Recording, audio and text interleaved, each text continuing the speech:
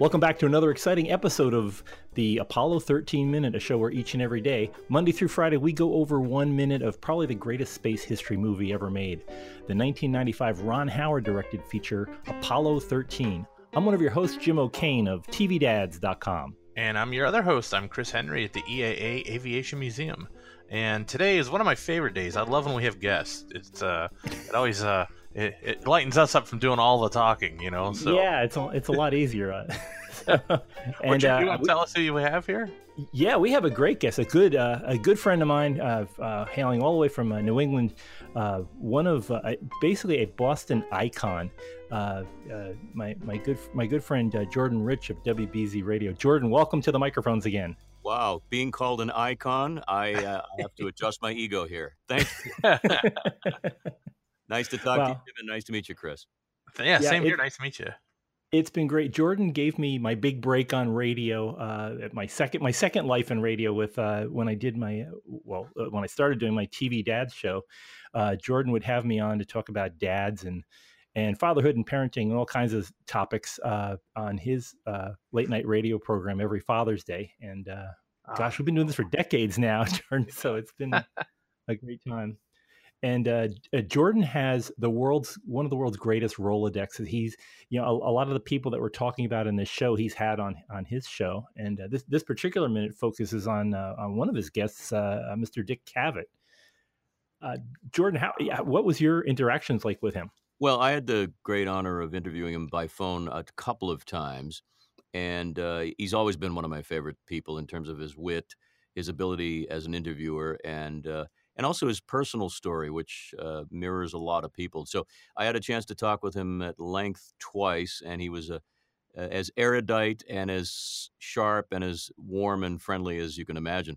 Very, very smart man, a very decent guy, and what a life he's led.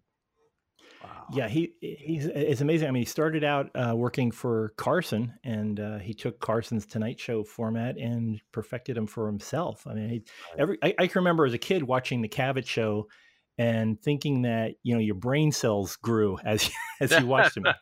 Exactly, and his ability to bring in guests, Marlon Brando, Alfred Hitchcock, Woody Allen, and so many other huge names that didn't often do talk shows at that time or ever.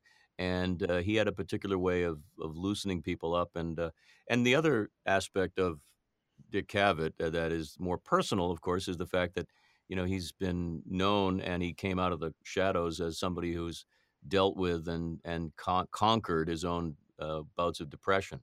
And that is that's a story that needs to be told. And he's been an inspiration to me and millions of others because he's learned how to cope and deal with an illness that affects 1 out of 3 or 1 out of 4 people in the world.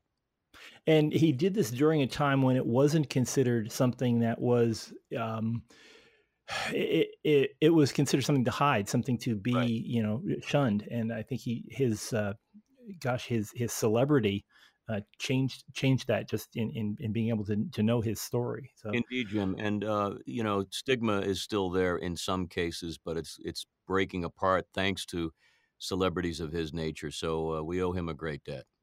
Yeah, and seeing him, he is a great entertainer, and just it's funny seeing this opening monologue that he was doing on the set while Ken Mattingly watches him with a beer in hand. The jokes are extremely dated. Absolutely. The line about the bachelor astronaut going into space with a Hershey bar and nylons. Of course, that's a World War II reference. If you overseas GIs traveling to foreign lands and looking for a little respite from the war. But but it was so cool that they used the actual footage, of course, and it put you right back into that time zone. Yeah, and it does. I mean, it brings us back to the days when all of our news was carried on the three networks. I mean, at least not from television wise. News there were news radio stations, but the idea of this breaking news report just as he gets up and hits the button to turn the set off. I mean, this has always been when you saw a like CBS special report or ABC special report on your screen, the world kind of stopped for a minute, and you want to, and because there'd be a pause, and you'd wonder what's next. I remember that.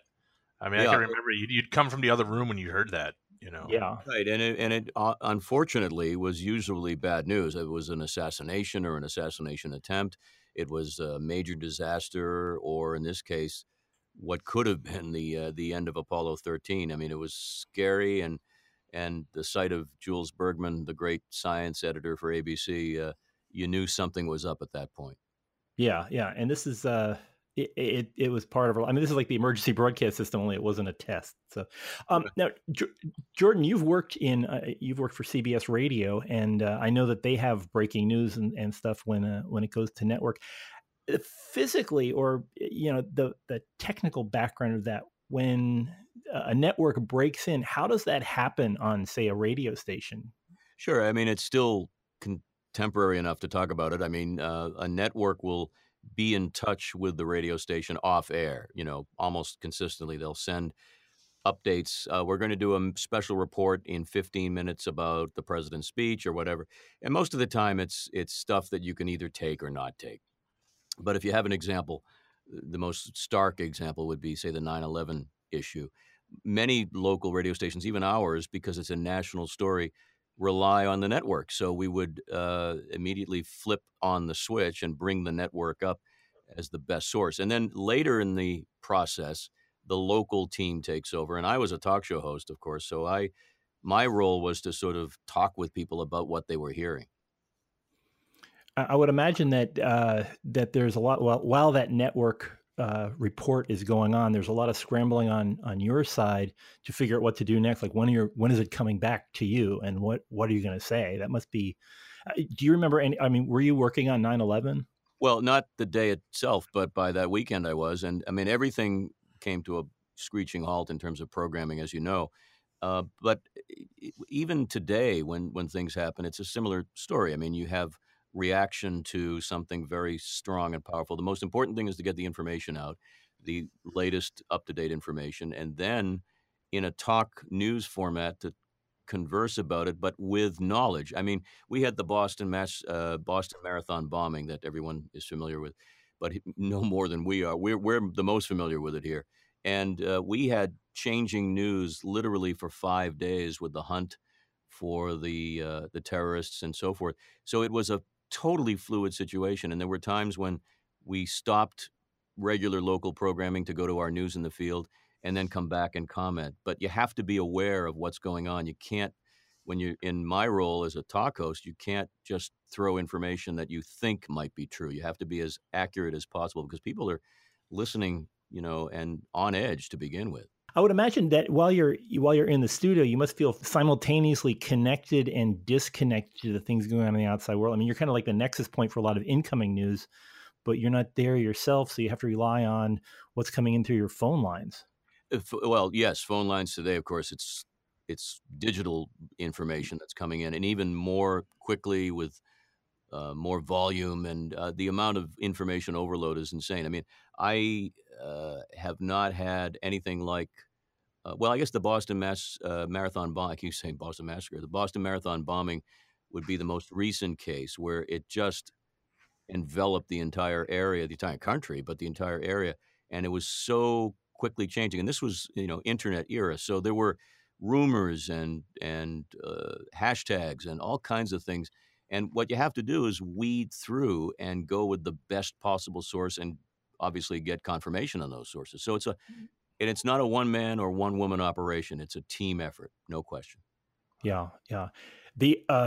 Now I know you've been in radio since the world was young. Were you working during the Challenger explosion? I was, but not for the talk side of things. I was doing a morning music show, and I was, the guy who woke people up and told them about the weather and played their music. So it still was a role that we had to play. We had to realized that people were in shock, people were in grief, and the tone of the program, even though we kept the music going, we selected songs that,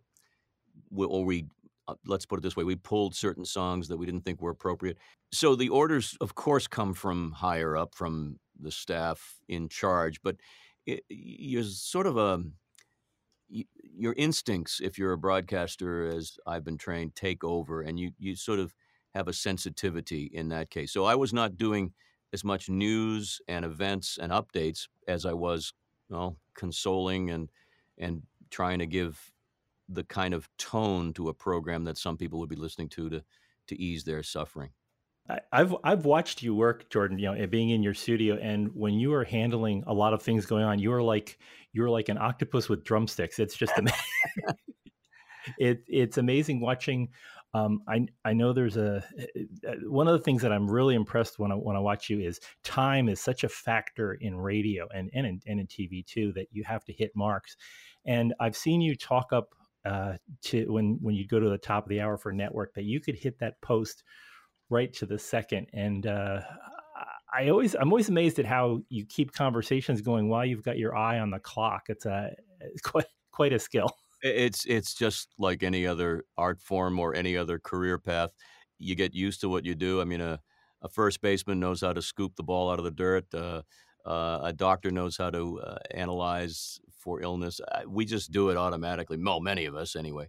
And it's actually fun. I mean, hitting the post, as you called it, Jim, is one of the sort of the high points of a show. You feel proud of the fact that formatically you're doing what you're supposed to do. It's an issue that a lot of people, I think, have lost and in the modern age. But it's really the art of the show, and it's really something I've enjoyed doing.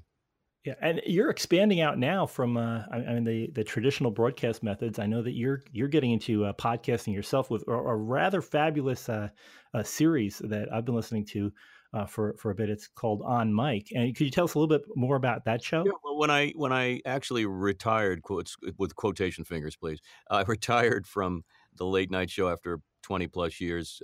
Decided it was better to sleep in on the weekends once in a while. I decided, I really enjoy conversation. I enjoy people.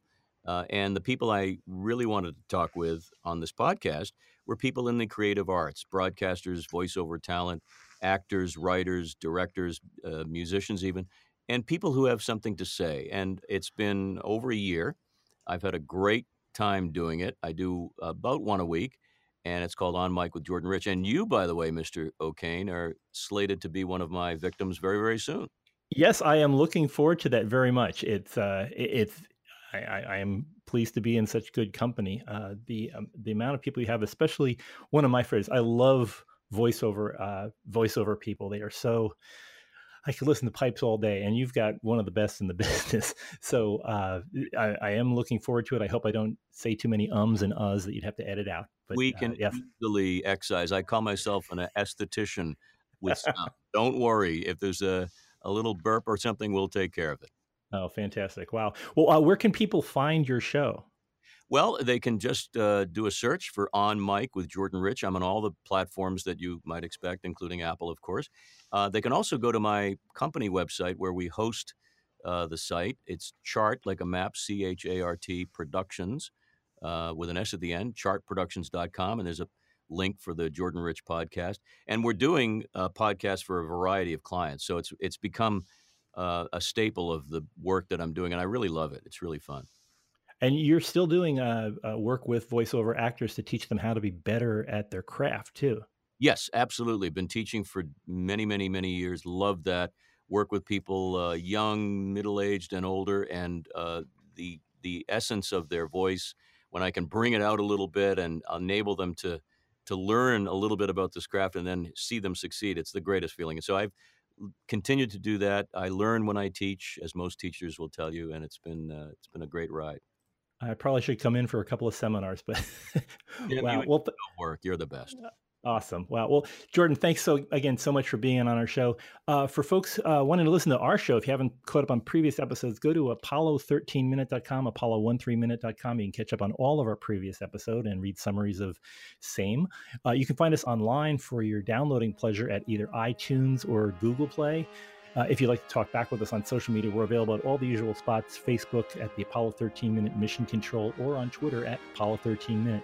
Looks like we're coming up on loss of signal in about 30 seconds, so we will see you here next time on the Apollo 13 Minute.